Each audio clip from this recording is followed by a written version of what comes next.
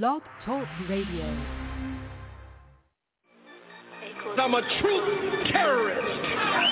I'm a knowledge gangster. I'm a black history hitman. I'm a lie killer, urban gorilla. I gotta be a roughneck. Free the Black Panthers, FCBP, stand for Free the Black Panthers. And fuck the black police, that 13th Amendment, trying to make a slave of me. You can lock my body, can't trap my mind, not forever be free. Okay, Free the Black Panthers, FCBP, stand for Free the Black Panthers. And fuck the black police, feds infiltrated our movements for black leadership roles. But we still heads in the bill head of COINTELPRO. Show, they got me started, lion-hearted, I'm the new Mufasa. And I'm all about Umoja, first in Guzu Saba. Let's bring back the black families, we need our father. Single mama, son and daughter, that's root of the problem. Wise up, we rise up, unity so powerful. Black banks, black schools, black on, black power moves. You telling lies, you think this shit gon' be televised. Black power, be scared guys that be standing there like they paralyzed. We say fuck the system, cause we above the system. We keep ARs and pistols, shotguns that's worth a crystal. But that's for self-defense, make sure we have no issues. Be sure to leave it at the door if you have it with you. This for them freedom fighters that lost their freedom. Until they freedom, we screaming carpe diem. This for the general, King Khalid Muhammad. We gon' make your day a holiday, I fuck me promise. Free the Black Panthers, FCBP, stand for Free the Black Panthers. And fuck the black police, that 13th Amendment, trying to make a slave of me. You can lock my body, can't trap my mind, not forever be free. Okay, Free the Black Panthers, FCBP, stand for Free the Black Panthers. And fuck the black police, feds infiltrated our movements for black leadership roles. But we still heads in the bill head of COINTELPRO. RBG, RBG, RBG, RBG, RBG, RBG. My sisters, my brothers, the council, the elders, that's really all I need. We suited, we booted, don't do it, you stupid, we head to the armory. Black woman and goddess, regardless, my heart just don't fuck with misogyny. Bullshit that don't tolerate it. Melanated, so you gotta hate it. Barack upped up another conversation. Trump finna get inaugurated, damn. Unify or die, NBPP.org. First and foremost, the new Black Panther Party, no the Black Panther Party, we are not violent. We are for self-defense and self-determination. The most violent group in this country are the police. What is taking place by the police departments to black people across this country is ethnic cleansing and genocide. It has escalated since the day that Barack Obama was inaugurated in 2008. We have a people who are only 13% of the population, yet we make up 80% of the prisons. We have 50% unemployment rate in the black community, and it's actually even more than that because they're not counting our people that are in the prisons. The 13th Amendment says you cannot be made a slave or indentured servant unless you commit a crime. The 14th Amendment forced our people to be subjects of this government. We never had any say in that. We need our own nation. Is also a barrister and a founding member at Matrix Chambers and the president of the English chapter of the organization PEN, which works to defend and celebrate free expression. In addition to his academic work and publications, Professor Sands maintains an extensive and accomplished practice in general international law and has appeared before many international courts, including the International Court of Justice, the European Court of Justice, the World Trade Organization Dispute Settlement System, the International Tribunal for the Law of the Sea, the International Criminal Court, and the Special Court for Sierra Leone, among others. I could say much more about Professor Sands, but I do not want to keep you any longer from this very special address. Professor Sands, thank you so much. Thank you, Chantal, and thank you, Judge Robinson, and thank you, the American Society, and all the organizers of this really important conference, which I'm happy and very privileged to be a part of. I've been asked to address contemporary systemic racism as a legacy of historic enslavement and the extent to which it breaches international law and gives rise to a right to reparations. We all know these are complex and painful matters, and they touch each and every one of us, and they give rise, I think, to a personal responsibility to engage. I've been, as Chantal mentioned, very privileged to be involved in matters of international law across 4 decades now.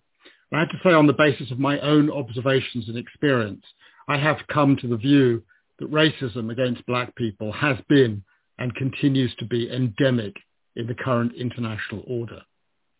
I see that, for example, on the website of the International Criminal Court. All 30 cases of indictments involve black men from Africa, a group of human beings who do not have a monopoly on international crime. I see it amongst my colleagues in legal practice. So few of my co-counsel in international litigation are black.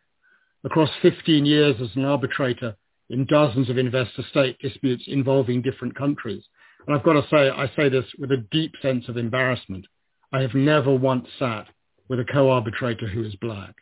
While I'm not in a position to say with any degree of certainty how this situation has come to be, intuitively it seems to me that it cannot be entirely disconnected from the legacy of enslavement. Let me go even further. It's really only relatively recently that I have truly started to reflect on all these matters. I grew up in a country, Britain, in which my education bypassed matters of slavery, colonialism and race more or less entirely. As a schoolboy, I remained unaware of such matters. Classes at school offered a particular account of British colonialism. Preparing this lecture in our attic, I found my old school history book from 1973 and read once again the chapter which was wistfully entitled Sunset on the Empires.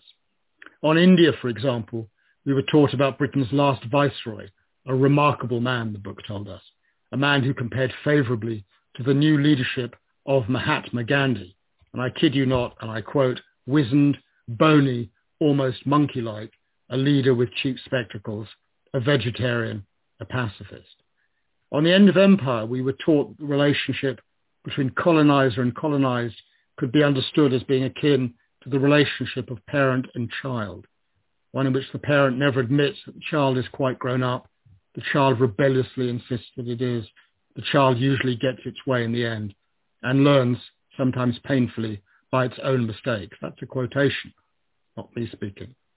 Matters did not improve markedly at university, I now realize, with the benefit of hindsight. My teachers of international law were very marvelous in many ways, but they were all white men. Some had been retained to give advice to newly independent countries of Africa, somehow leaving the suggestion that this might be an aspect of our social function going forward if we entered the world of international law. When did the scales really start to fall from my eyes? It was a gradual process, but it's only relatively recently that I think I've come fully to see the world as it really is. In 2010, I was retained to advise the government of Mauritius on litigation to recover a part of its territory, the Chagos Archipelago, that it considered to have been unlawfully dismembered by the British government in violation of the principles of self-determination and territorial integrity. In the course of that engagement, I learned firsthand the fate of a community known as the Chagosians, the 2,000 or so inhabitants of the islands, many of whom were descendants of enslaved people brought in from Mozambique and other parts of Africa.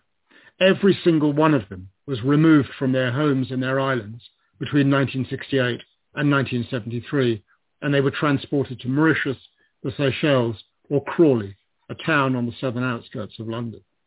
The matter reached the International Court of Justice a couple of years ago, following a request for an advisory opinion from the General Assembly on whether the decolonization of Mauritius had been completed in accordance with international law.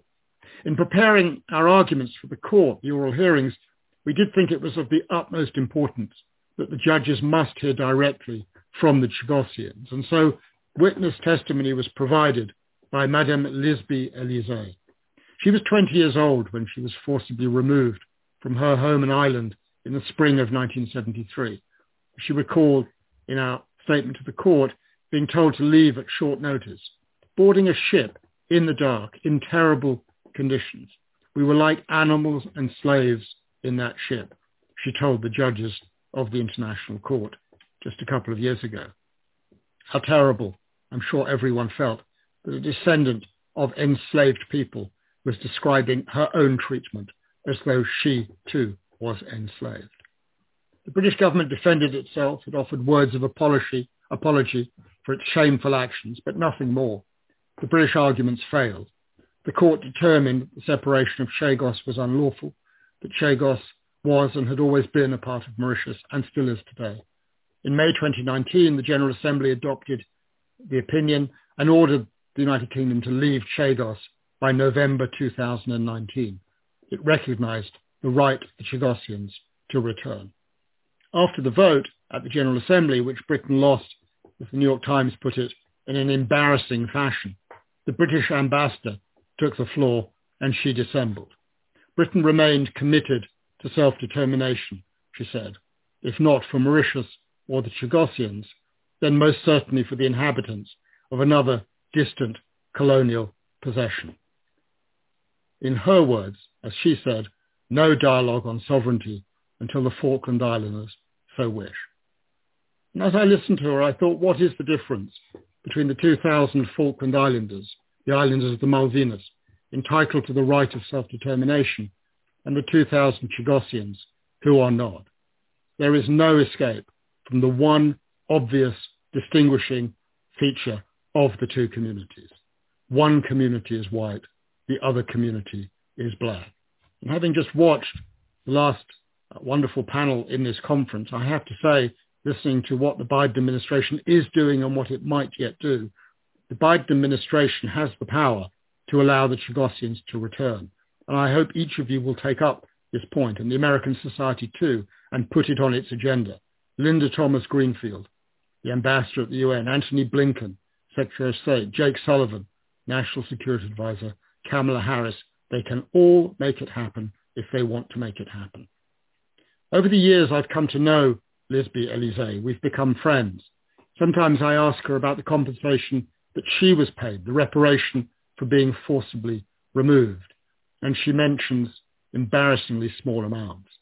7,590 rupees in 1978, 10,000 more in 82, 3,000 more in 83, 36,000 more in 84. That's it. What's the sum in British pounds sterling? 3,600, about $5,000. The compensation for the loss of a home, a livelihood, a life. And no compensation was ever paid to any member of her family for the enslavement of her ancestors. But compensation was paid to those who owned her enslaved forebears when slavery was prohibited on the islands of Chagos by the British. Sometime around 1830, about £865, 6 shillings and 9pence. That's about £60,000, nearly $100,000 in today's currency, was paid to a Louis-Jean-Baptiste Bayou for the loss of 28 enslaved persons he owned on Diego Garcia, the largest Chagosian island. Many of you will know it today as the location of a major US military base. On the same island in 1837, £46, 19 shillings and 9pence, about £3,000 today, was paid to Adele Garreau for the liberation of a single enslaved person. And £1,584, that's over £100,000, $150,000 today, was paid to an Ozil Majastre for the loss of 52 enslaved persons. Many thousands of others were paid compensation for the loss of enslaved persons, and the benefits of those payments continue to accrue to this day. One such person is Richard Drax, a Conservative member of the Westminster Parliament for the constituency of South Dorset in England. He's a multimillionaire. He's inherited various properties, including the 250-hectare Drax Hall sugar plantation in Barbados. The CARICOM Reparations Commission has described the plantation as a killing field and a crime scene, a place where tens of thousands of enslaved African persons died in terrible conditions between 1640 and 1836. The Commission has made demands for reparations, so far without success. This plantation made the Drax family's fortune, and no doubt has assisted successive generations of the Drax family to be able to represent Dorset in the British Parliament. Curiously, Mr. Drax's voting record doesn't appear to reflect a particular inclination to take account of his own past or to promote laws on equality and human rights. Just a few years ago, he voted to end the obligation of the United Kingdom Commission for Equality and Human Rights to develop a society in which people's ability to achieve their potential is not limited by discrimination. In 1998, he voted to repeal the Human Rights Act. In the wake of the Black Lives Matter protests last year, he published an editorial in his local newspaper, the Dorset Echo, deploring the wave of intolerance that supposedly swept Britain following the abhorrent killing of George Floyd. The need to respect issues of discrimination, he wrote, must not undermine our way of life. Madame Elisée of Chagos and Mr. Drax of Dorset have rather different ways of life. She has not benefited from any reparation in relation to her forebears' enslavement. Meanwhile, he benefits not only from the accrued wealth through slave labour, but also from the substantial sum, nearly £300,000 in today's values, that his family was paid as reparation for the loss of 189 enslaved persons back in 1836.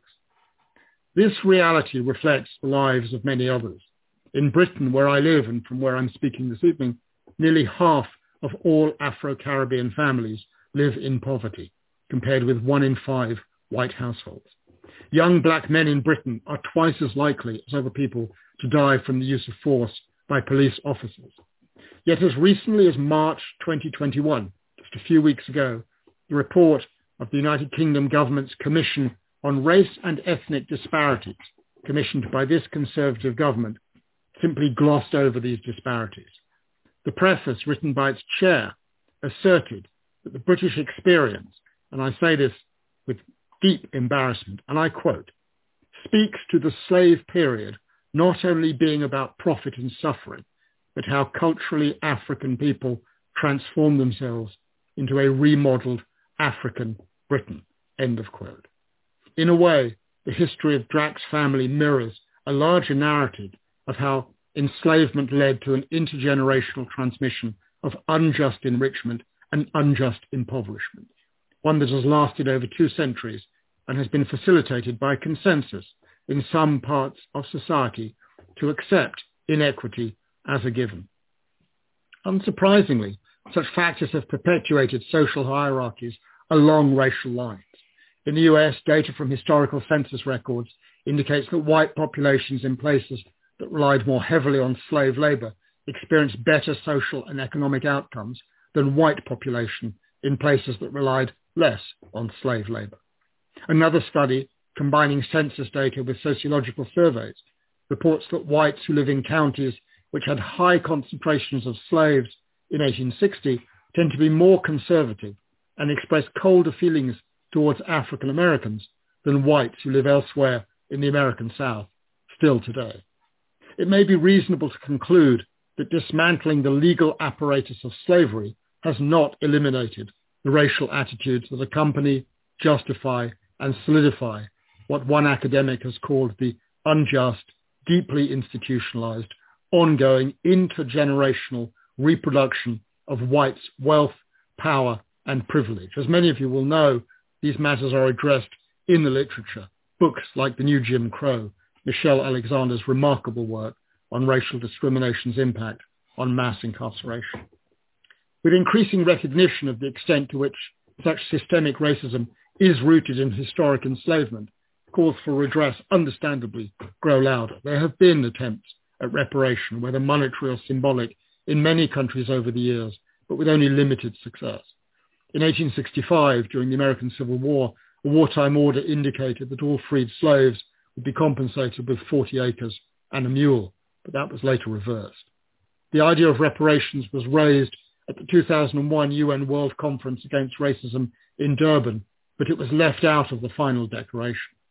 That merely noted that, and I quote, the transatlantic slave trade was among the major sources and manifestations of racism, racial discrimination, but no remedy was broached. Mauritius itself constituted a Truth and Justice Commission in 2009 to make an assessment of the consequences of slavery and indenture labour during the colonial period up to the present. That government's commission recommended the government seek funding from historical slave trading nations, such as the United Kingdom and France, for the rehabilitation and reconstruction of communities and settlements where slave descendants are in the majority. But those recommendations are yet to be acted upon. Historic injustices on this scale across continents, affecting hundreds of millions of human beings, are too complex to be dealt with by the institutions of any single country. The UN Special Rapporteur on Contemporary Forms of Racism, Professor Tendai Achume, and what a pleasure it has been to just listen to you just now, Professor, observed in her 2019 report that slavery and colonialism were global projects and reparations for both require global intervention. But UN member states should create a platform devoted to the serious consideration of reparations. Such an international platform would serve the useful function of offering a historic record, clarifying what happened and what have been the consequences, and it could also reach factual and then legal conclusions as to how those consequences might best be addressed. A Global Truth and Reconciliation Commission could be one way to address this need.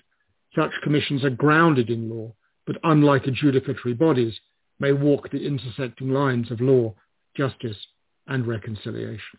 Another alternative mechanism could be an international fact-finding mission like the recent UN investigative mechanism on Myanmar, which could offer assistance to bodies like the International Court of Justice or the Permanent Court of Arbitration. I'm counsel for the Gambia in the case against Myanmar involving the mistreatment of the Rohingya, and but for that reports of the UN investigative mechanism, it would have been much more difficult to mount a case. Whatever path is taken, it seems to me that three factors at least are going to have to be addressed. And I suppose I'm speaking here in part as an international litigator. First, it will be necessary to establish a causal link between historic enslavement and contemporary racism. Second, it will be necessary to tie such a causal connection to a violation of international law, giving rise to an obligation to make reparation, irrespective of whether the original act, enslavement, was internationally unlawful when it occurred. And third, to the extent that a legal obligation arises, it will be necessary to determine whom, to whom, from whom, and in what manner reparations might fall to be paid.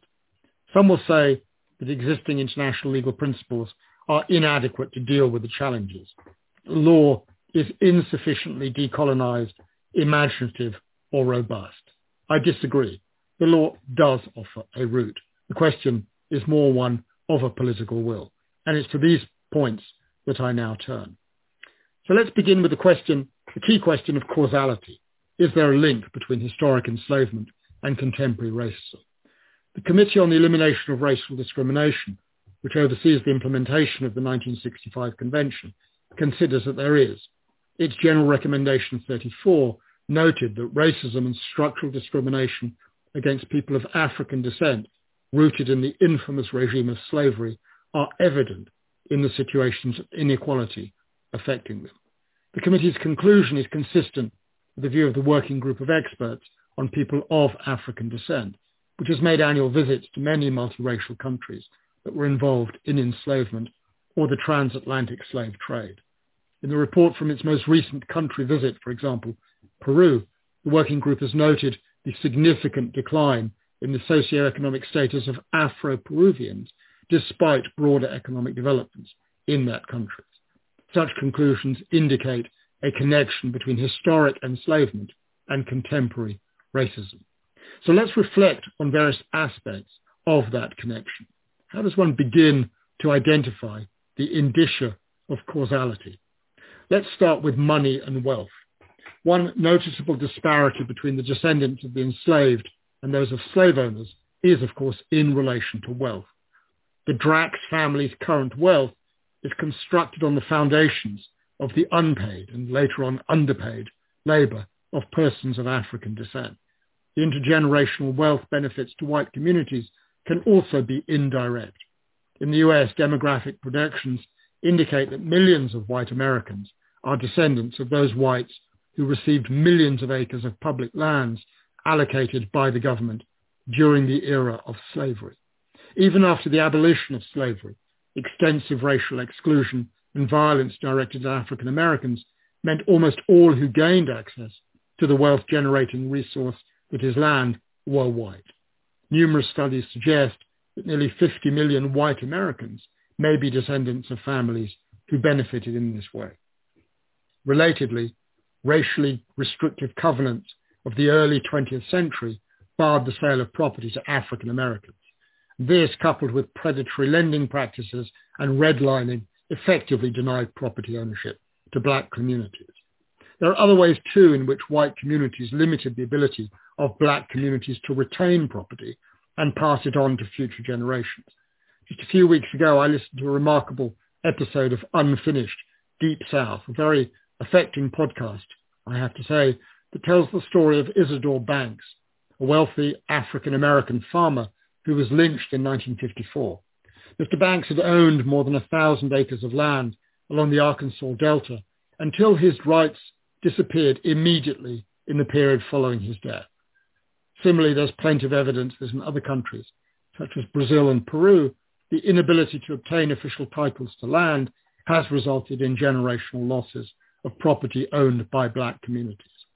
Far from being ameliorated, there's ample academic research to suggest that these and other historic financial disadvantages have been entrenched and deepened by current economic policies. As one writer has put it in relation to matters monetary, the real legacy of slavery is not black deficits, but white racism. I turn to slavery and health.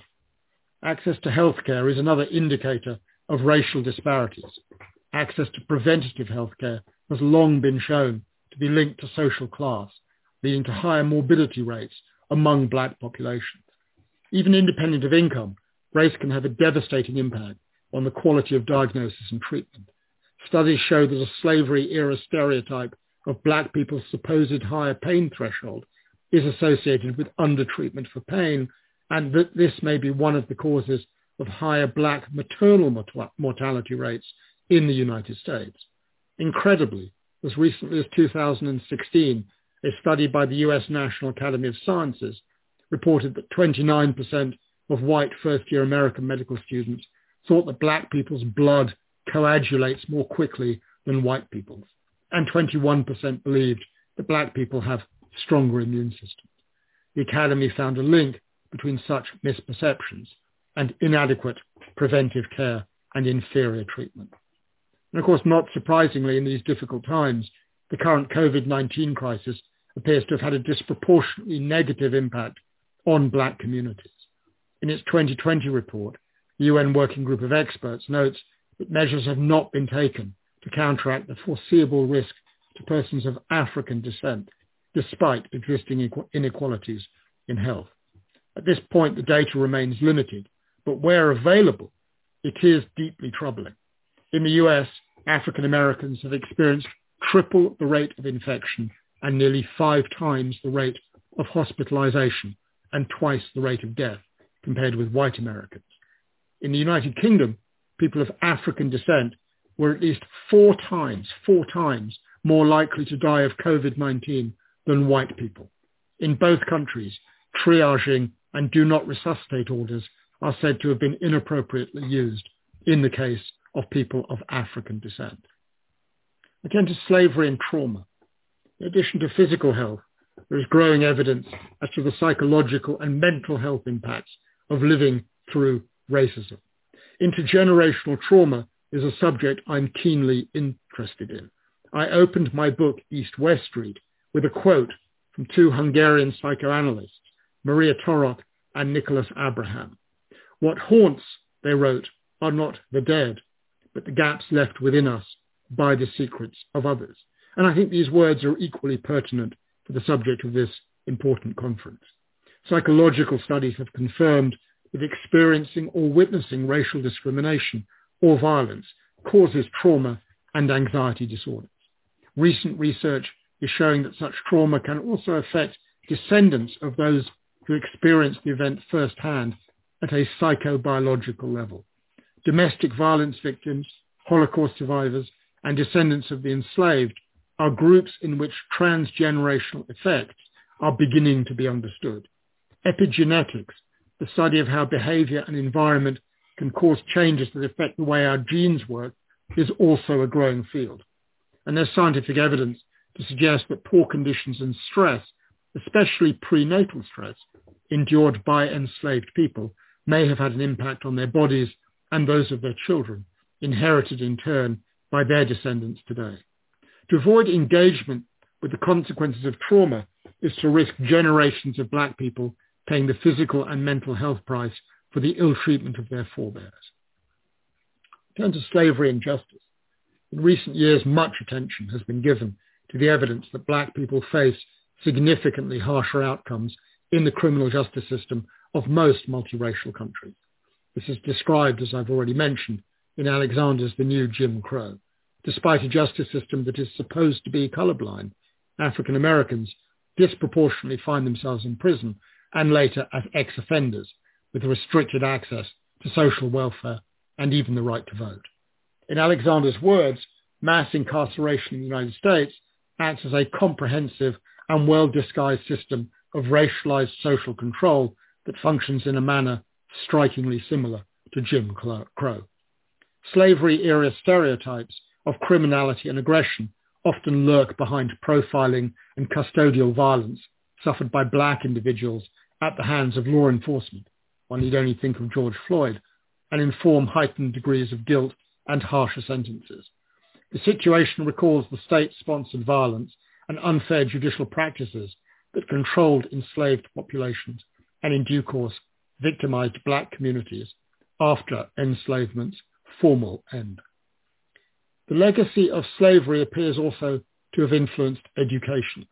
As in the case of my own schooling, it's plain that the educational curriculum in many modern multiracial nations fails adequately to address these countries' role in colonization, enslavement, and the slave trade, or the impacts on persons of African descent. Equally, textbooks fail to mention black achievements and contribution to the modern nation. This is in some cases made worse by the perpetuation of certain racial stereotypes. In some countries, schools still recapitulate colonial propaganda, such as, for instance, the suggestion in Belgian school textbooks that economic development came to Africa as a result of colonization. That's a quote. Such discourse undoubtedly plays a part in encouraging notions of white superiority. The UN Working Group of Experts on the People of African Descent has noted that explicit racial discrimination and the use of colonial-era slurs continue to traumatize young black students at schools, with serious implications on learning.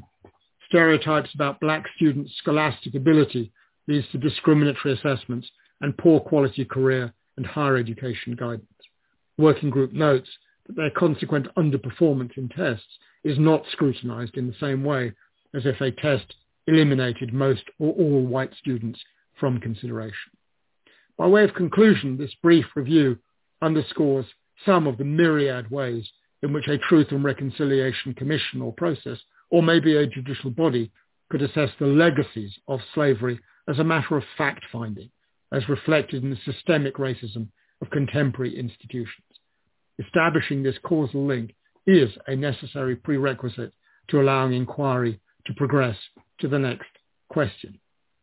And that is, to what extent it's arguable that contemporary racism rooted in historic enslavement might be said to give rise to a violation of international law. The prohibition of racial discrimination is deeply etched into international law today. Article 1.3 of the UN Charter calls for respect for human rights and for fundamental freedoms for all, without distinction as to race. Articles 4 and 7 of the Universal Declaration of Human Rights reinforce the prohibition of slavery and discrimination. The International Covenant on Civil and Political Rights and on Economic and Social Rights affirm that human rights obligations must be undertaken without discrimination on the basis of race. And of course, we have the Convention for the Elimination of All Forms of Racial Discrimination. Arguably, the conditions of life created and perpetuated by systemic racism violate other human rights.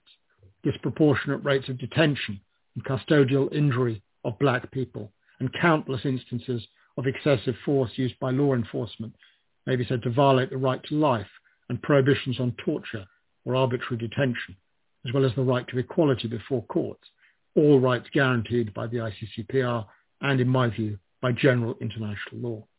Systemic racism has resulted in deep-rooted social inequalities that violate other rights, including the right to work, adequate standards of living, physical and mental health, and education, all guaranteed by the ICESCR. 2 centuries nearly have passed since the abolition of slavery, yet there remains a persistent gap in the degree to which these social and economic rights have been realized for so many of African descent. But in trying to bring contemporary racism within the scope of international law, we have to recognize that certain challenges exist. To grasp the gravity and the scale of these offences and ensure commensurate reparations, it's necessary to see them in their transgenerational context as the legacy of historic enslavement. The intertemporality of such a claim to reparation does give rise to challenges. Can today's consequences of historic acts in relation to enslavement engage a liability for reparation, irrespective of whether the original act was unlawful at the time of its occurrence? The conventional view holds that the international consensus against slavery emerged only in the 19th century, leading to a rule of customary law by about 1885. In the 20th century, the prohibition has come to be recognized as jus cogens, and thus for a large part of the period during which transatlantic slavery took place, it was not explicitly unlawful at national or international levels. And judges faced with the issue will have to address whether the later consequences of enslavement in the form of systemic racism can be considered to violate international law. A number of considerations may here be pertinent. To begin, there continues to be discussion as to whether the norm against slavery might have emerged in international law even before its formal establishment in all countries. One view posits that although not yet a rule of custom, transatlantic slavery violated general principles of international law as derived from the vast majority of national, regional, and communitarian legal systems of the period. But that view is not widely shared. Nevertheless, I do not believe that international law entirely discounts the possibility of legal accountability for the illegal consequences today of long ago acts that may have been lawful. A truth commission or court facing the issue of reparations may view enslavement and consequent systemic racism as a continuing violation of international law. The key factor distinguishing this claim for reparations is that neither the wrongful act itself nor its harmful consequences are discrete events that occurred or were completed at some moment in the past. If contemporary racism is indeed a direct legacy of enslavement, the wrong itself may be said to continue long beyond the date of its formal abolition. If its impact on the lives of black people is indeed reinforced with every passing generation, it appears that the consequences continue to be felt to this day. Article 14 of the ILC's articles on the responsibility of states for internationally wrongful acts, recognized by the General Assembly to be reflective of custom, states that the breach of an international obligation requiring a state to prevent a given event occurs when the event occurs and extends over the entire period during which the event occurs, continues, and remains not in conformity with that obligation. An example of such a continuing wrong is stated as being the maintenance in effect of legislation incompatible with the state's international obligations. While these ILC articles don't directly address the implication when the event commences prior to the coming into force of the rule against it, national and international courts have considered the matter. In 1999, for example, in the case of Senator Pinochet, I was involved in proceedings before the English courts premised on the continuing consequences, disappearance as an act of torture, of acts originally occurring before they had been internationally criminalized, or in respect of which the court's jurisdiction only arose at a much later date. The Special Court for Sierra Leone prosecuted crimes of forced marriage despite the incidents having initially occurred prior to the time period covered by the court statute, as they were continuing crimes, ongoing during the indictment period. That court similarly prosecuted the recruitment and training of child soldiers that had commenced in 1991, even though it considered this prohibition to have definitively crystallized into an international crime only by 1996, due to the fact that the crimes had continued into the relevant and current period.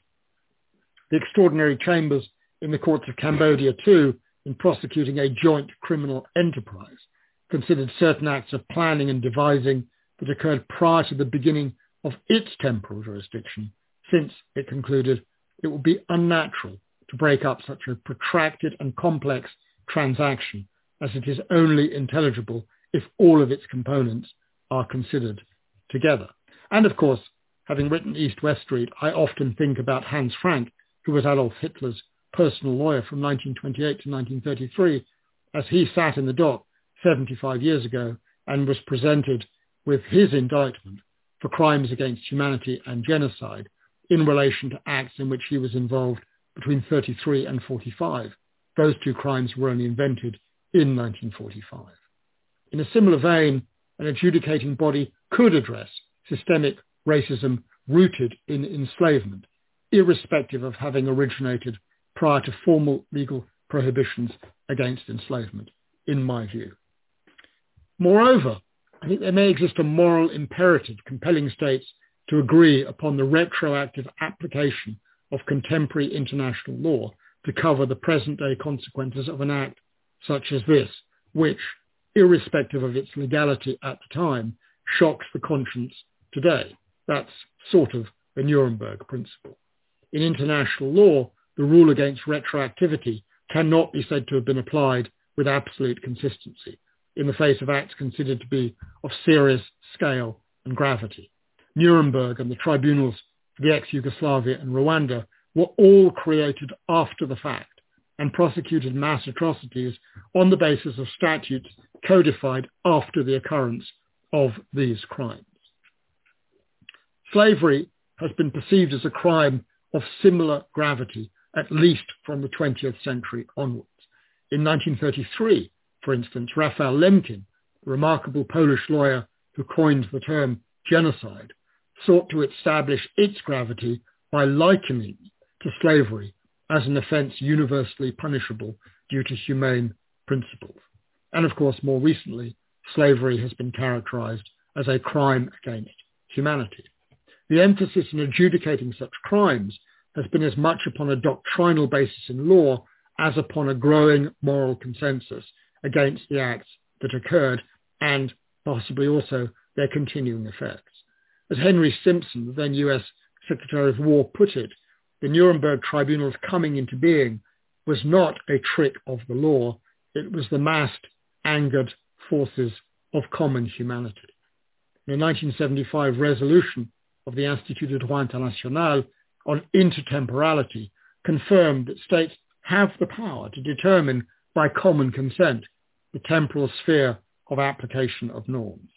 If there is a political will to mobilize the law to address the transgenerational consequences of enslavement in the form of contemporary systemic racism, there should also be a way to do it. Even if a court or truth commission were to find the intertemporal issue difficult to surmount, there is always, of course, the doctrine of unjust enrichment, Mr. Drags, which exists in many domestic legal systems and is considered by some to be a general principle of international law. This too can offer another avenue. The principle applies where conduct may not be internationally wrongful as such, but nevertheless leads to one entity being enriched at another's expense in a way that the law regards as unjust. Restoring a part of the continuing unjust gains of the beneficiaries of slavery and systemic racism, as quantified by reference, for example, to contemporary racial wage gaps or historical profits, may restore some disadvantages, even if more comprehensive moral reparations remain lacking. This is, however, an incomplete solution, and there is the danger, as some have noted, that it would reduce the grossest of human rights violations to an outstanding bill for services. For this reason, perhaps, the approach ought only to be entertained in conjunction with the other approaches to the resolution of historic and continuing injustices. Turn to the third part of my analysis. If a truth commission or court were to find that a breach of international law had occurred, it would have to address this third element, namely the nature of reparations owed. Under customary international law, it's long established that where an illegal act occurs, a right to reparations follows. In 1928, the Permanent Court of International Justice made clear that reparation must, as far as possible, wipe out all the consequences of the illegal act and re-establish the situation which would, in all probability, have existed if that act had not been committed. But codification of the law of state responsibility adopts this approach, allowing reparation to encompass restitution, compensation, and satisfaction in the form of an acknowledgement of the breach, an expression of regret, a formal apology. To this, the UN Basic Principles and Guidelines on the right to a remedy and reparation for victims of gross violations of international human rights law adds as a best practice some form of rehabilitation.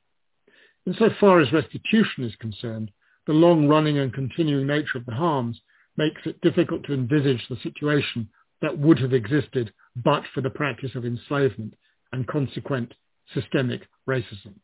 The first step may involve institutional reform within multiracial nations to account for the needs of African descent populations, with specific attention to issues like social welfare, and reform of laws to make them fit for purpose by undoing the legacies of historical racial discrimination. In Britain, in the kind of discussions of Windrush, this is a very real issue right now. And it may also be necessary for these states to actively counteract racial stereotyping and ensure that public discourse regarding the history of enslavement and colonization is more complete and accurate.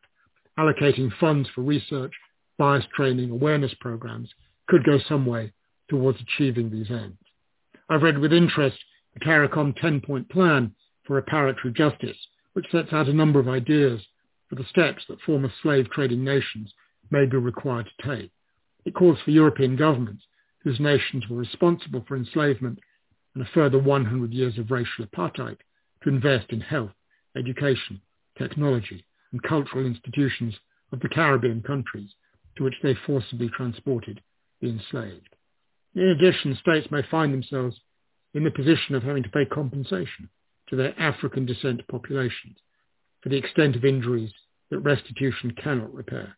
This could be proportionate to the current wage gap between white and black populations, a gap that was estimated at $154,000 per year between median black and white families in the United States in 2016. And it may also be necessary to compensate black people for the costs attached to being the targets of racial oppression, including the dramatic loss of time and energy from having to cope with discrimination, damage to health, and harm to families and communities over the course of generations. Institutional reform and monetary compensation can never fully account for the lived experience of racism and disadvantage. States will also surely be called upon to consider principles of rehabilitation for the descendants of enslaved communities. For instance, the provision of medical and psychological care, as well as legal and social services, to help combat the extensive mental health impacts of racial discrimination. And finally, it will surely be necessary to offer some formal manner of recognition or apology for the continuing scourge of contemporary racism and the fact of its being linked to historic enslavement. So I turn to some brief conclusions. The path to reparations is long and it undulates. Most countries have done little to engage with their own historic wrongs or their continuing effects in our times. External prompting is needed, including by international efforts, to place a spotlight on past wrongdoings. I think in this way, international law can and does have an important role to play.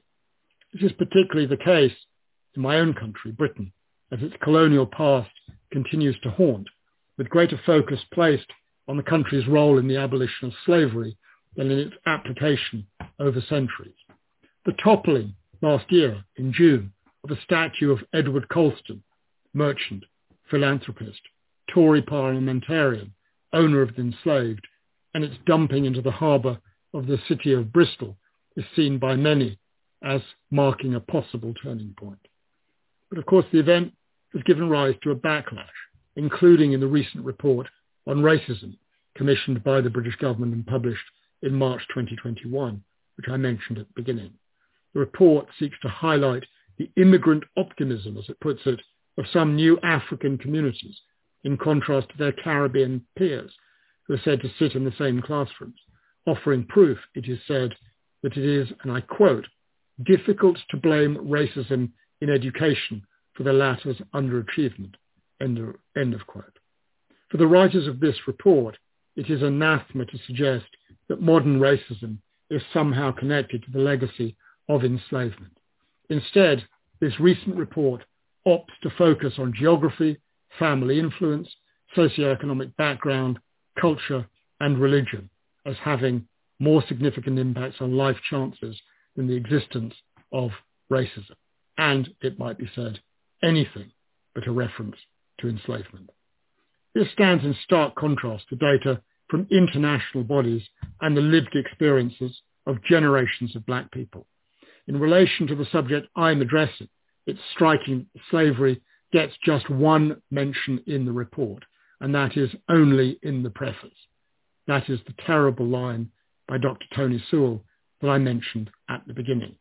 His line has drawn in recent weeks, since it was published, extensive critical comment, and it has unleashed in Britain a backlash against the backlash, forcing Dr. Sewell to offer a clarification, a footnote, in which he explains that his intention was simply to indicate that in the face of the inhumanity of slavery, African people preserved their humanity and culture. But the report is totally silent on slavery's impact on life today. And that silence, as I read it, caused me to reflect once more on the life of my friend, Lisby Elise, and her fellow Chagossians. As they wait to return to their homes on the Chagos archipelago, a matter of when rather than if, in my view, as the British government refuses to recognise decisions by international courts and the UN, they may not be immediately aware of these distant tales of past wrong. They have, after all, more recent and continuing injustices to contend with. Seen in a broader perspective, however, their treatment, informed by the gross mistreatment of their forebears, is surely inseparable from the long chain of events that led up to it. That is my clear view. Ancestors were forcibly transported to Chagos as slaves. None received reparation for their enslavement, even as their white slave owners were compensated for the loss of their properties. The symmetry is a bleak one. A Chagossian community that was forcibly removed from homes, followed by the payment of meagre compensation as their lands were repurposed for Western defence purposes. And yet, as ever more thought is given to the subject of this conference, which seems to me so very timely, new possibilities do emerge, with international law potentially playing a pivotal role. 10 years ago, when I first started to work on the Chagos case, I remember a meeting at the US Department of State when I was told by decent folk that the legal arguments that I and Mauritius were hoping to make were hopeless. It turned out that they were not hopeless. They were right, and they succeeded with the judges of the International Court, including Judge Robinson. Nor are they in relation to the identification of a causal link between the conditions of today and the crimes of the past, or the capacity of international law to find a means to build a bridge between the two and to offer a new and more just path forward. I don't think international law is hopeless. We just have to keep ploughing on. Can I finish by thanking my young colleague Ashrutha Ray for her fantastic assistance to me in writing this paper, and to thank you all for your very kind attention. It's late on a Friday night in London, although I know it's only mid-afternoon in Jamaica, and boy, do I wish I was with you in Jamaica. Thank you so much for listening.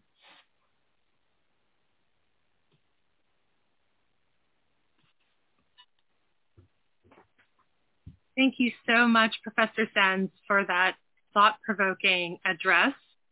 That was truly wonderful, and thank you so much. We are going to move to a brief break. We're going to take 5 minutes, and we'll meet back here at 17 past the hour. We will hear concluding remarks and final observations from Judge Patrick Robinson. Thank you again for that address, and thank all of you as well for being here with us. See you shortly.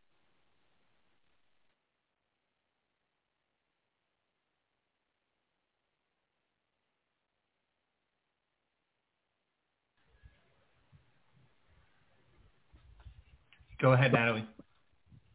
Greetings once again to everyone joining us for the final session in our 2-day symposium on reparations under international law for the enslavement of African persons in the Americas and in the Caribbean. It is my great pleasure to introduce once again Judge Patrick Robinson, an extremely distinguished international jurist by any measure.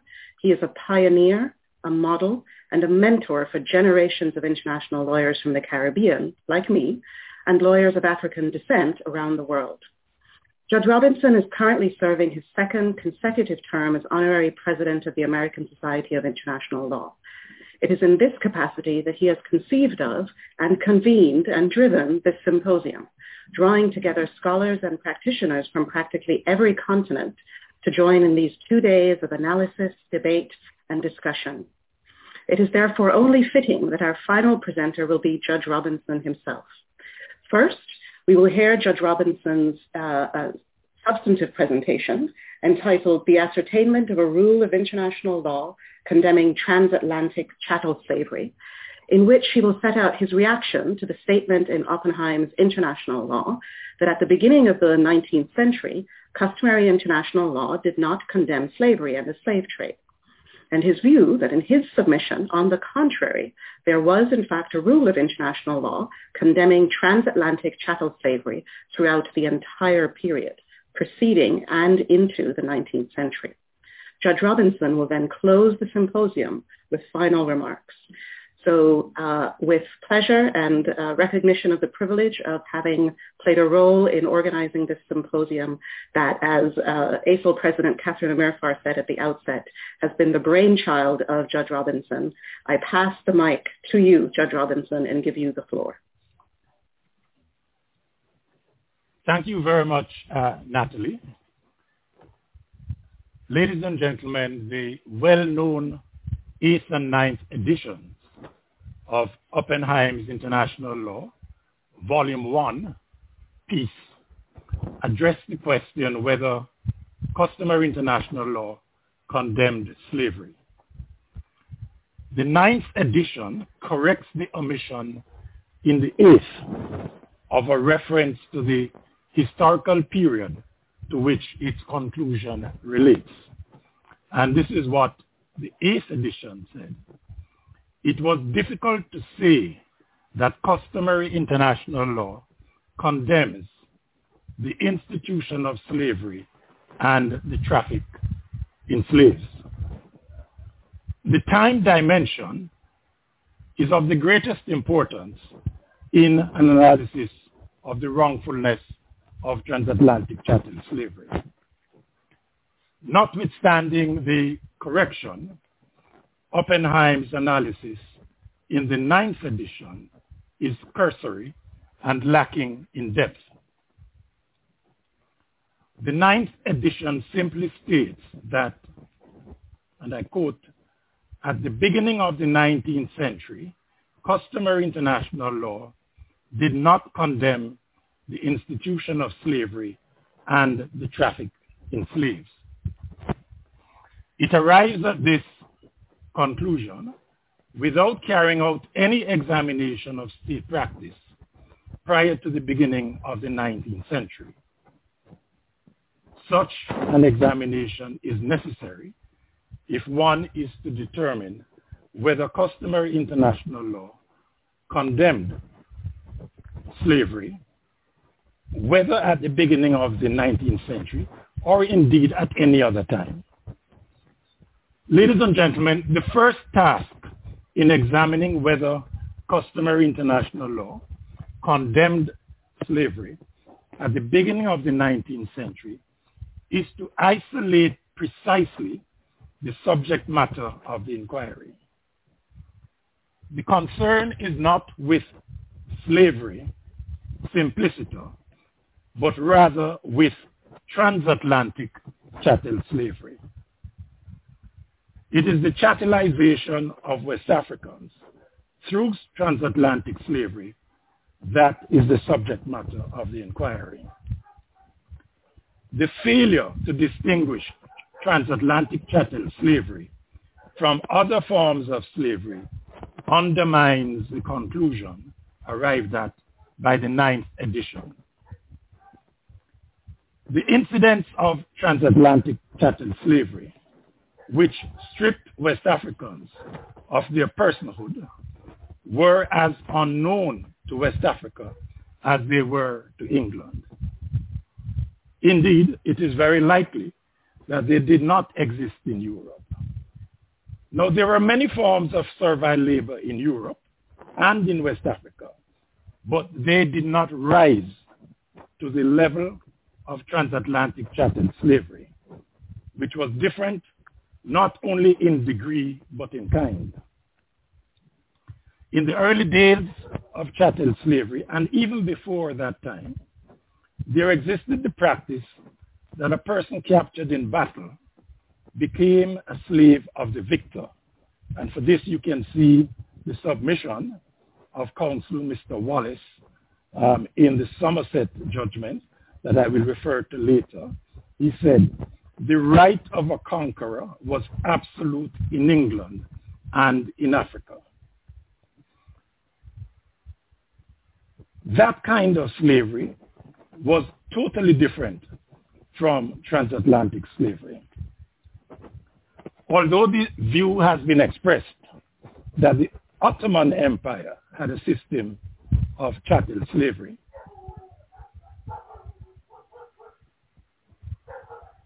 state slaves often occupied positions of great eminence.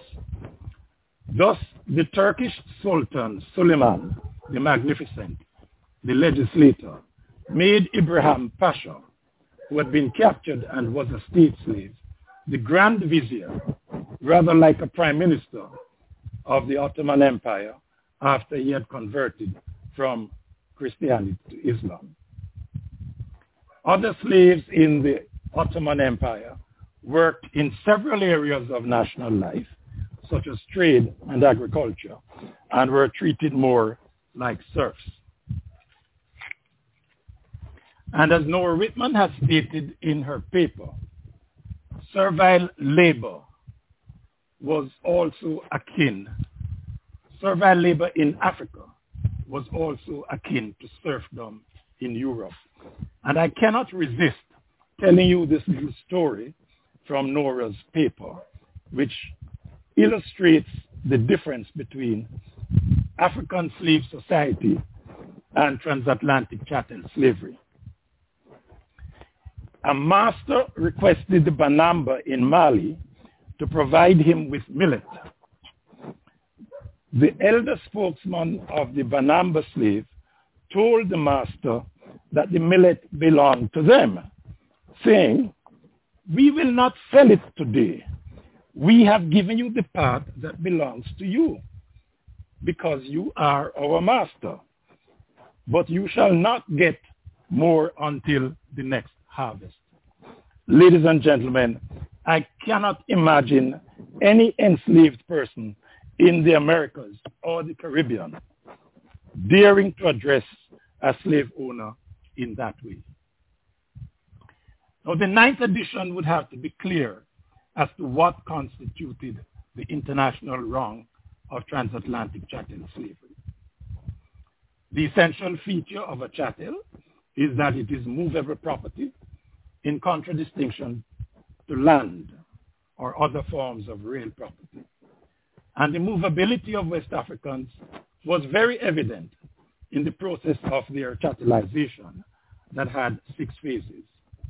They were transported or moved from West Africa against their will to the Americas and the Caribbean, a distance of some 5,000 miles.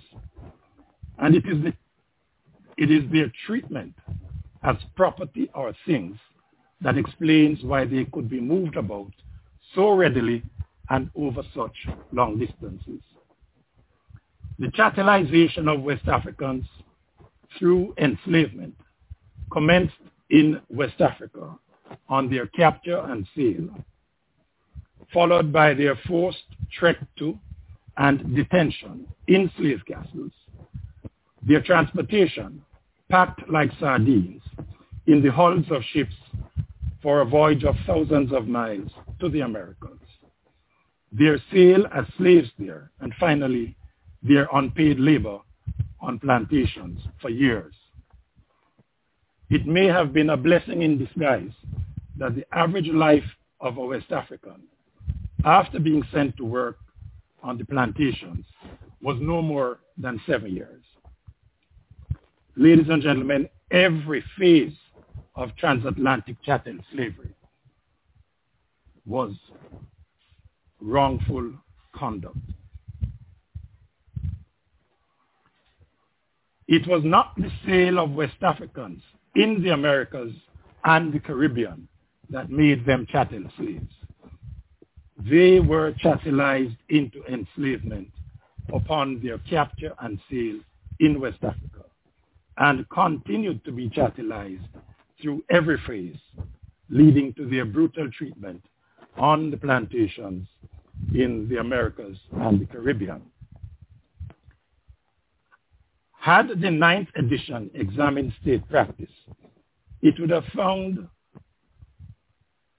material on the basis of which it could conclude that chattel slavery was not permitted in England, and quite likely also in France and other European countries.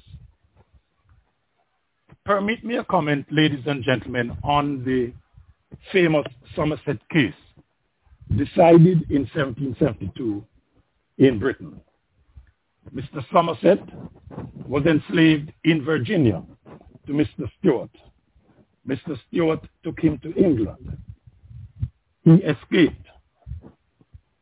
Mr. Somerset was recaptured, and Mr. Stuart had him detained on a ship to be transported to Jamaica to be sold as a slave. With the help of Mr. Granville Sharp and other abolitionists, an application for a writ of habeas corpus was filed on behalf of Mr. Somerset. Although it is generally accepted that Chief Justice Mansfield's decision in the Somerset case is difficult to understand, it is at least clear on one matter. The kind of dominion that Mr.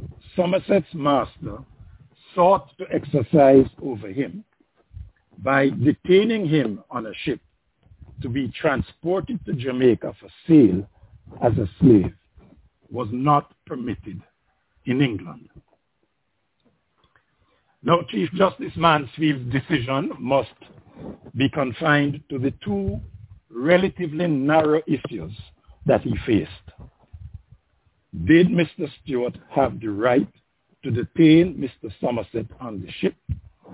And secondly, did he have the right to have him forcibly transported to Jamaica to be sold as a slave? The Chief Justice's decision that he did not have that right did not abolish slavery in the British Empire. And although Mr. Somerset was discharged from detention on the basis of the writ of habeas corpus, he remained in the service of Mr. Stuart. But notwithstanding the limited scope of the decision, it is clear from the Chief Justice's reasoning that he was addressing the kind of dominion of a master over a slave that only comes with transatlantic chattel slavery. The Chief Justice acknowledged that a contract for the sale of a slave was recognized under English law, But he held that such a contract was not the issue in the case. Rather, he reasoned that the person of the slave himself is immediately the object of the inquiry, and that made a material difference. Mr. Stewart, he said, advances no claim on contract. He rests his whole demand on the right to the Negro as slave. The Chief Justice paid particular attention to the return on the writ, which included the statement that the laws of Jamaica and Virginia authorized the sale of slaves on the basis that they were chattels. So that for the Chief Justice, the only question was whether the cause on the return was sufficient, whether it provided a sufficient basis in English law for the action taken by Mr. Stewart. So in light of the foregoing, it is beyond doubt that when the Chief Justice held that the detention of Mr. Somerset for the purpose of transporting him to Jamaica for sale as a slave constituted an act of dominion not recognized in England, he was talking about the features of transatlantic chattel slavery. And in my view, Somerset's case is also good law for the distinction between slavish servitude that was permitted on English soil and transatlantic chattel slavery that was not permitted. That the wrongfulness of chattel slavery is determined by the law of the place where enslavement occurred finds support in the Chief Justice's holding that so high an act of dominion must be recognized by the law of the country where it is used. Had the 9th edition examined state practice in West Africa, it would have found that there was no such law in that region. To borrow the well-known mantra from the earlier English case of Cartwright, in which Mr. Cartwright scourged his Russian slave, it may be asserted that just as the English air was too pure for slaves to breathe, so was the West African air in relation to transatlantic chattel slavery. In other words, the West African air was as intolerant of transatlantic chattel slavery as the English air. It is agreed by scholars that Somerset's case was an early conflict of laws case. Thus, the court was principally concerned with a choice between the law that England applied to Virginia or to Jamaica as colonies and the law that it applied in the metropole. And admittedly, it was not a public international law case. But one cannot help but notice the total absence in the case of any reference to the place where the transaction leading to Mr. Somerset's enslavement took place, that is, West Africa. Now, ladies and gentlemen, given that England and more than likely other European states did not permit chattel slavery on their soil, the 9th edition should have examined state practice not only in Africa, but also in other parts of the world, such as Asia, where transatlantic chattel slavery was also unknown, and determine whether it was permitted. European practice alone cannot provide a basis for the conclusion that transatlantic chattel slavery was not permitted by customary international law at the beginning of the 19th century. A determination as to whether transatlantic chattel slavery was wrongful under customary international law at the time it was carried out is therefore flawed if it is confined to an examination of European practice. The 9th edition would also have to consider what constitutes evidence of the absence of a law permitting chattel slavery in West Africa. The report of Somerset's case shows that the lawyers devoted a lot of attention to the question whether trover, that is an action to recover property taken from its owner, would lie for taking a Negro slave. Now, one cannot be certain whether there was in West Africa a law, custom, or practice that would be equivalent to trover. But of course, the absence of such a law or custom prohibiting transatlantic chattel slavery in West Africa does not mean that West African law permitted chattel slavery. In the same way that Chief Justice Mansfield established that there was no law in England permitting the kind of dominion through transatlantic chattel slavery that Mr. Stuart sought to exercise over Mr. Somerset, it can equally be established that there was no law in West Africa permitting the kind of dominion exercised by Europeans over West Africans through chattel slavery. And if it is contended that there should be some evidence that in West Africa, those persons involved in the transatlantic slave trade were punished, it should be noted that an international wrong may or may not be a crime. The essence of the wrong is the breach of an international obligation owed to a claimant state. Now, the need to take into account practice other than that of European states in considering the wrongfulness of transatlantic chattel slavery is addressed by Dr. Erpelding in his paper.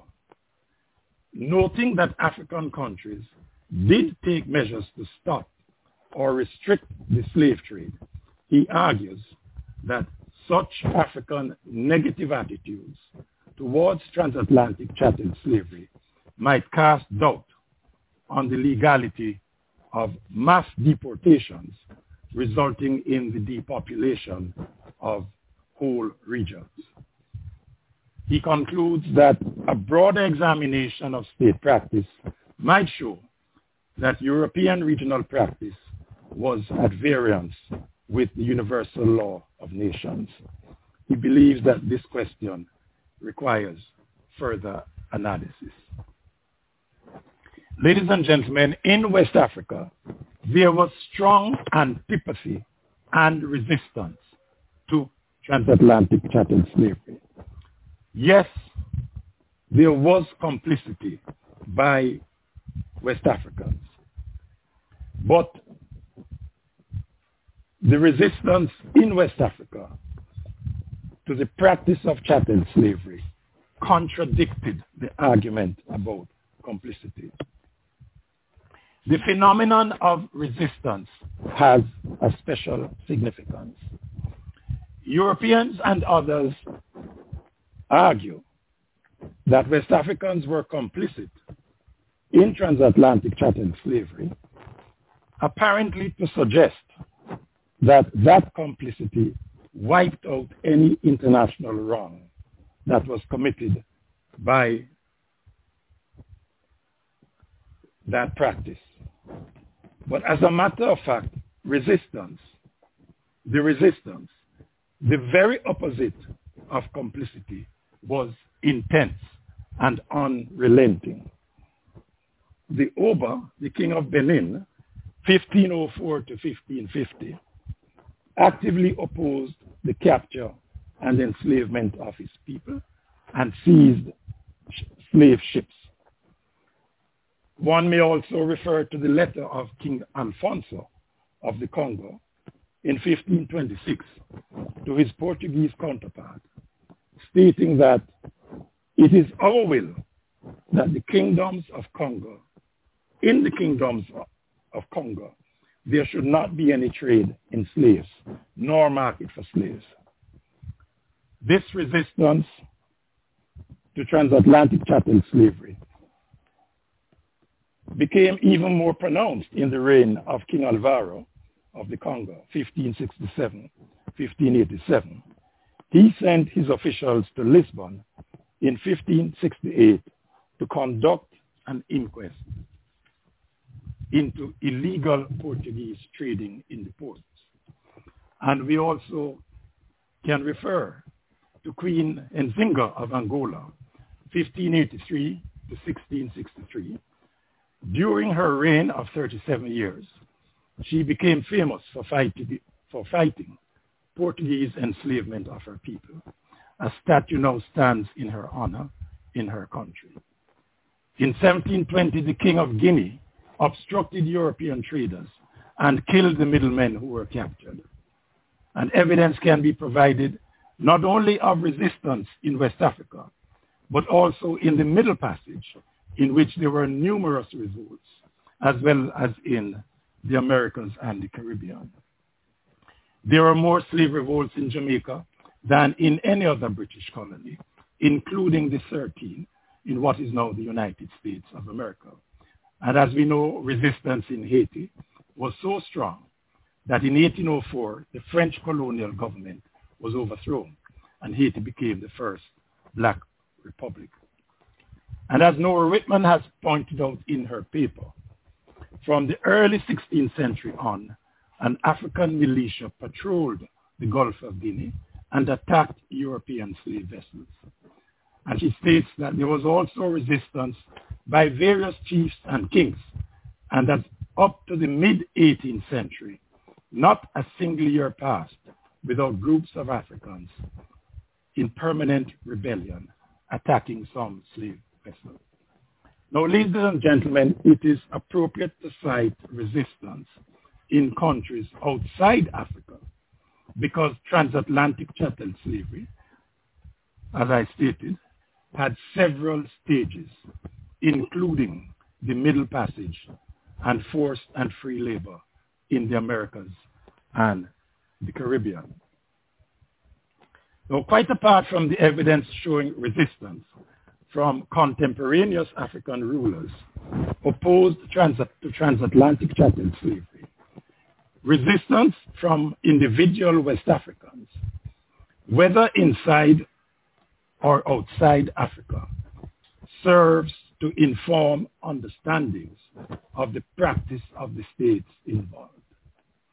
In sum, the resistance of African rulers and their West African people may be seen as a West African resistance to transatlantic chattel slavery, sufficient not only to rebut the argument about African collaboration, but also to show that that kind of slavery was not permitted in the region.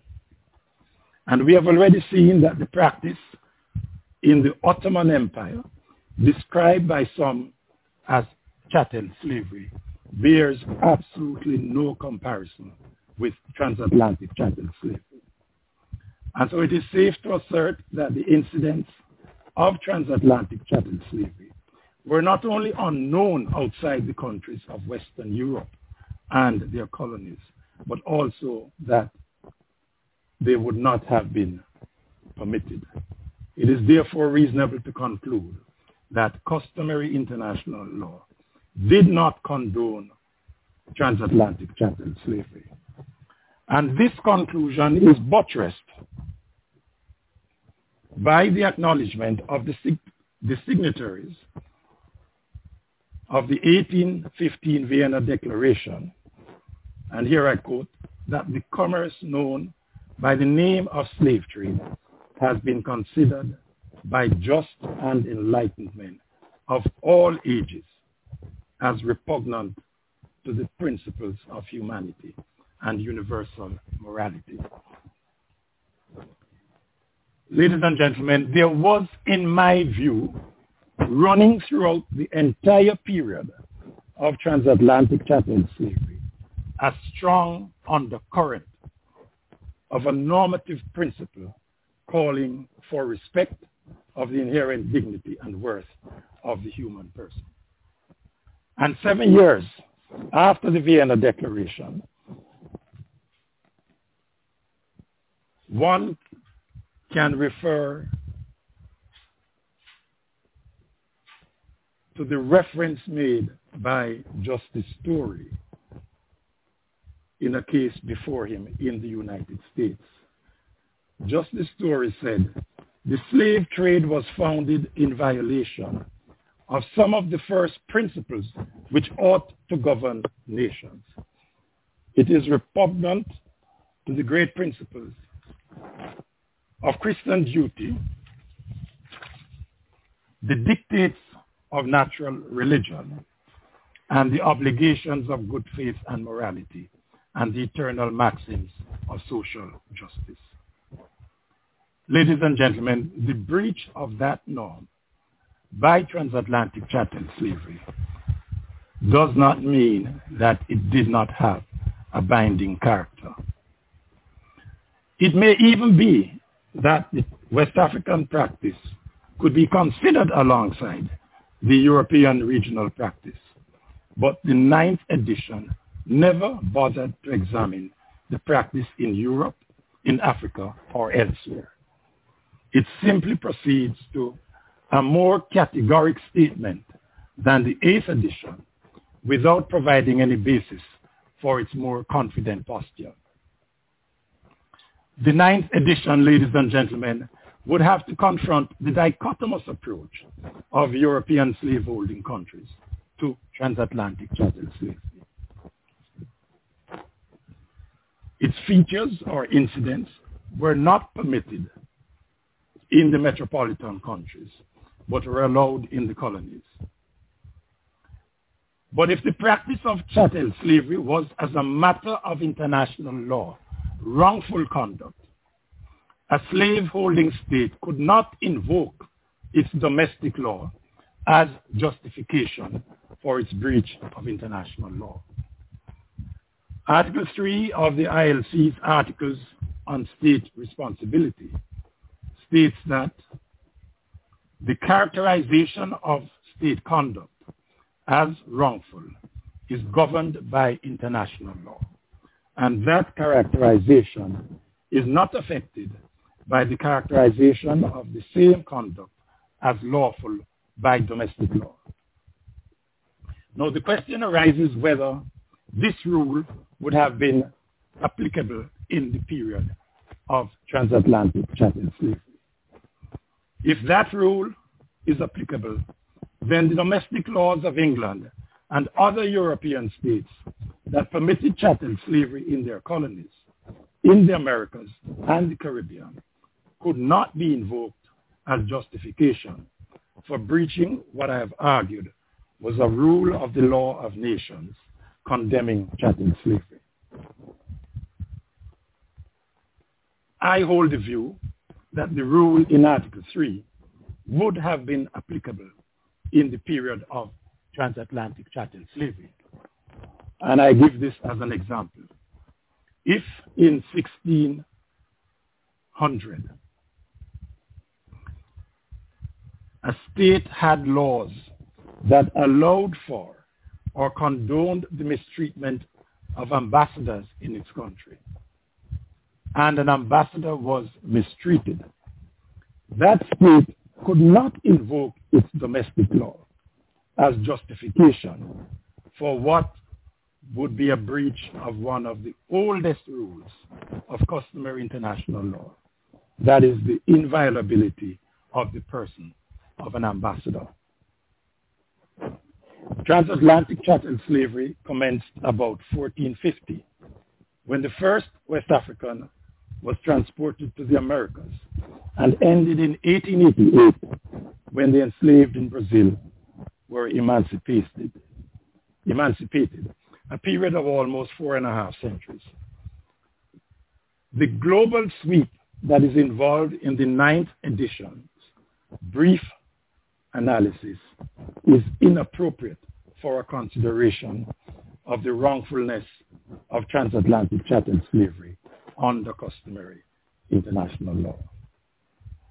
And it seems to me that the contention that that law did not condemn slavery at the beginning of the 19th century must surely require an examination of customary law at various periods.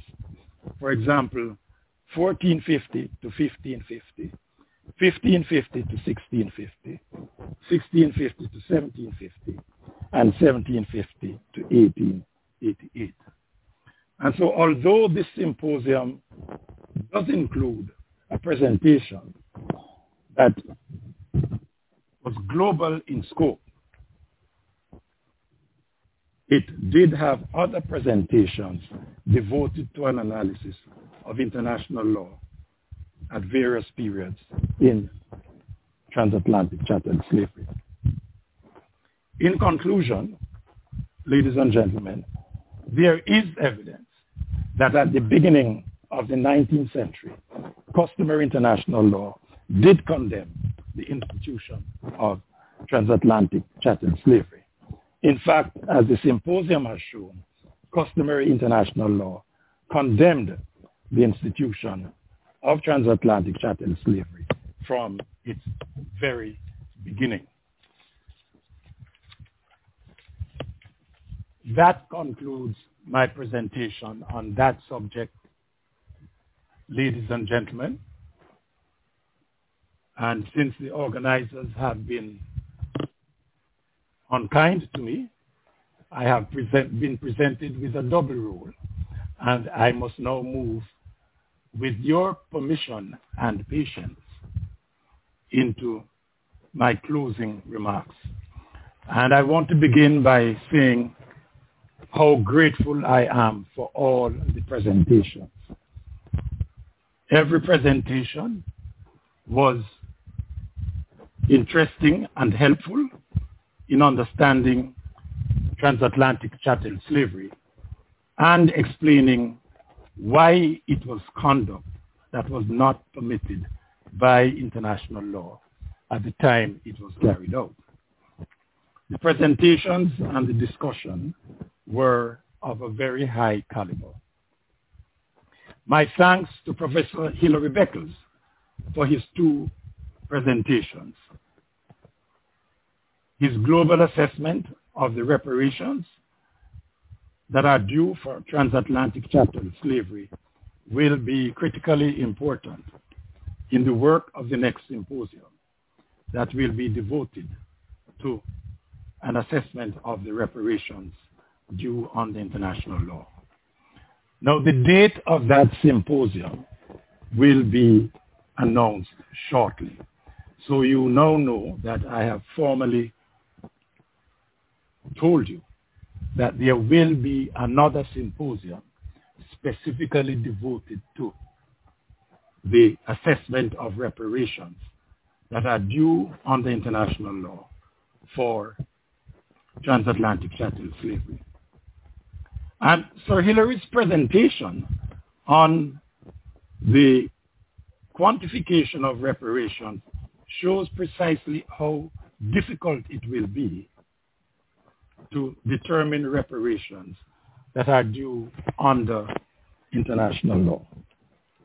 And by the way, his presentation should have been worded, in my view, assessment rather than quantification of reparations. The assessment of reparations will include quantifications, but it will also include, as you just heard from Professor Sands, satisfaction addressed in Article 37 of the ILC's articles on responsibility of states for internationally wrongful acts. And satisfaction, as you heard, includes an acknowledgement of the breach, an expression of regret, a formal apology, or any other appropriate modality. The former slaveholding countries are to be required to make an apology. Sir Hilary pointed to one methodology for quantifying reparations that showed that trillions of pounds would be due in excess of the gross domestic product of the United Kingdom. The extent of the sums due is no doubt mind-boggling. determining the methodology for reparations will be exceedingly difficult. And Sir Hilary's comments confirm the wisdom of the decision to devote another symposium to the assessment of reparations. The question has been raised whether reparations will result in the payment of sums of money to individuals as descendants of the enslaved. And I've been asked here in Jamaica when Jamaicans can expect to see money in their bank accounts. Perhaps the question was a bit sarcastic. Now, Sir Hilary referred to his colleague, historian, Professor William Darity of Duke University in the USA, who has advocated the payment of specific sums of money to the descendants of the enslaved in the USA. I have read Professor Darity's article entitled 40 Acres and a Mule in the 21st Century. I appreciate the article very much. However, I am personally not in favor of reparations taking that form. At any rate, not for the descendants of the enslaved in the Caribbean. Those enslaved and their descendants have suffered immensely from transatlantic chattel slavery in terms of their education, their health, their personal development, and more generally, their economic well-being. The sums resulting from reparations should, in my view, be applied to promote the development of the descendants of the enslaved and the countries in which they live. They should be used to build schools, universities, hospitals, and used in any other way that would promote personal and national development. I do not, of course, rule out the payment of monies in countries where that would be more feasible, like the United States, though I would still believe that the preferred course would be to apply the reparation sums to the development of particular communities that have been adversely affected by the consequences of transatlantic chattel slavery. In Nora Whitman's presentation, she stressed the difference between servile labor and transatlantic chattel slavery. And she pointed to the extent of the resistance to that kind of slavery, which she concluded was unlawful. I found quite interesting Nora's view that transatlantic chattel slavery violated a general principle of law calling for respect of the dignity and humanity of West Africans. She was bold enough to say that this principle had the status of jus cogens, a peremptory norm of general international law from which no derogation is permitted. I believe there is merit in Nora's argument, and if you recall, I commented on that issue in my presentation. With the rise of positivism in modern international law, there is a tendency to criticize argumentation that has its basis in natural law. My own position, though, is that the fundamental requirement of international human rights law today, that is respect for the inherent dignity and worth of the human person, that is reflected in the 1948 Universal Declaration on Human Rights and so many other instruments, can be traced back to an era even before the commencement of transatlantic chattel slavery. It finds expression in the common law, in the law of European countries such as France, where in general the position that once a slave reached France, he became free, because France was the mother of freedom. That principle, reflected in the law of Britain, France, and other slaveholding countries, was breached by transatlantic chattel slavery. The breach identifies the existence of the principle and does not detract from its validity. And that is why I believe there is merit in Nora's argument. In the period-by-period analysis, we heard from Dr. Mamadou Hebe, who showed very clearly, in my view, that the just war doctrine did not provide a basis for transatlantic chattel slavery in the period between 1450 to 1550. And Parvati Menon, who addressed the period between 1550 and 1815, stressed that European law was not universal, and she also adverted to the resistance to transatlantic chattel slavery. Dr. Michel Erpelding provided an insightful and stimulating analysis of transatlantic chattel slavery in the period from the Vienna Congress of 1815 to 1888. And we all have to be grateful to Dr. or Professor Patricia Sellers for her presentation on sexualized practices and institutions in the slave trade and slavery. And she is so right that reparations must take account of the harm to women and their families resulting from these practices.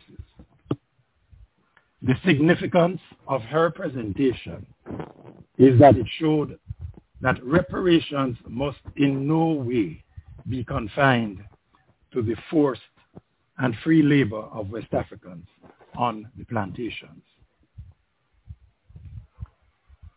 Ladies and gentlemen, the largest black population in the world outside Africa is to be found in Brazil. And the symposium would not have been complete without hearing from Mr. Adami. He highlighted the problems faced by blacks in securing reparations. And he preferred to speak of black slavery. And I understand. It shows how racialized chattel slavery was. I liked very much his rousing call at the end. Let's make the ground tremble. So may I say to all of you, let's make the ground tremble with the cry for reparations.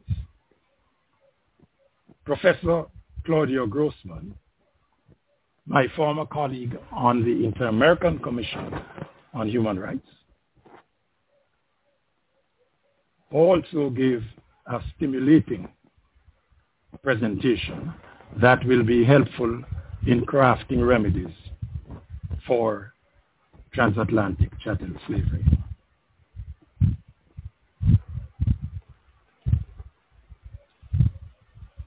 I am especially grateful for the presentations on contemporary dimensions of transatlantic chattel slavery, the present-day consequences of which stare us daily in the face. Professor Ashiume addressed reparations for racial discrimination rooted in colonialism and slavery. And she also showed that the conclusion that transatlantic chattel slavery violated a rule of international law did not breach the intertemporal rule, which requires that the breach be established on the basis of law applicable at the time of wrongful conduct. this symposium is indeed very fortunate to have the UN's Special Rapporteur on the subject of racism address us. Professor Eric Miller's presentation on the relatively recent Tulsa massacre was thoughtful and informative. We will be following closely the court proceedings for reparations for an act that undoubtedly had its roots in the practice of transatlantic chattel slavery. Professor Miller referred to his Jamaican family. I am proud to tell you that I am part of that family, and to tell him that his grand aunt, my mother, would have been very proud of the activist role that he is now playing in reparations for the Tulsa massacre. And we have to be grateful for Professor Philip Sands' wide-ranging, illuminating, and absolutely brilliant presentation on contemporary institutionalized racism as a breach of international human rights law. If you are not convinced before about the link between contemporary institutionalized racism and transatlantic chattel slavery, you would have been after his presentation. I express my gratitude to him. So may I tell you, ladies and gentlemen, that as a whole, in my view, the presentations show that at the time of transatlantic chattel slavery, there was a rule of customary international law that practice was wrongful and entailed the international responsibility of the states that carried it out. And accordingly, reparations are due. Reparations will provide healing. And to pick up on a point made by Professor Sands, may I say that absent something like a Truth and Justice and Reconciliation Commission in the United States, leading to a national reckoning, followed by reparations for the descendants of those who were enslaved, racial harmony in the United States will remain a far-off and distant dream, never to be attained. Further, ladies and gentlemen, may I suggest that we, whether descendants of the enslaved or not, have been handed a secret trust that we must execute, and will only execute by staying the course until the struggle for reparations for the grotesque crime of transatlantic chattel slavery has succeeded. Those of us living in countries where our ancestors were enslaved have a moral obligation to fight for reparations. It is a debt that we owe our ancestors. Following the abolition of slavery in the Caribbean, the 13 colonies of Britain in the Americas and in Brazil and other countries, those who were freed endured over 100 years of apartheid. And so in many respects, although our ancestors, whether enslaved or freed, resisted transatlantic chattel slavery and apartheid, we are the first generation to be in a position to make a strong claim for reparations and to press for it with all our might. We must not be deterred by the naysayers. We must not be cajoled by the frivolous argument that transatlantic chattel slavery should be forgotten because it happened centuries ago. The powerful presentations on contemporary racism as a legacy of chattel slavery by Professors Ashiume and Sands contradict flatly that way of thinking. In my view, a settlement is needed on the reparations issue. That settlement must, however, proceed on the basis of an acknowledgement that transatlantic chattel slavery was wrongful conduct. The power imbalance between Caribbean countries and former slaveholding countries should not be allowed to stand in the way of the quest for reparations. The power imbalance between slave owners and the enslaved did not prevent them from, as the great Jamaican singer Beres Hammond said, putting up resistance. May I say thanks to all those who have worked so hard to make the symposium the success it has been. May I extend my gratitude to Victoria Mutual Building Society and the Gleaner RJR for their sponsorship. And a special thanks to the American Society of International Law for agreeing to my proposal as its honorary president to convene this symposium. And in that regard, thanks to President Amir Farr, to Natalie Reid, and Professor Chantal Thomas. And thanks also to the University of the West Indies for collaborating with the American Society of International Law.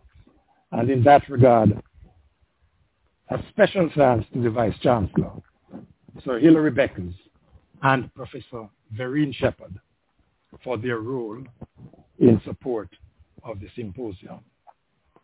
And thanks to all of you who have joined in. And finally, may I ask you to be on the lookout for the date of the follow-up symposium that will address reparations under international law for transatlantic chattel slavery. Thank you very much, ladies and gentlemen. Goodbye.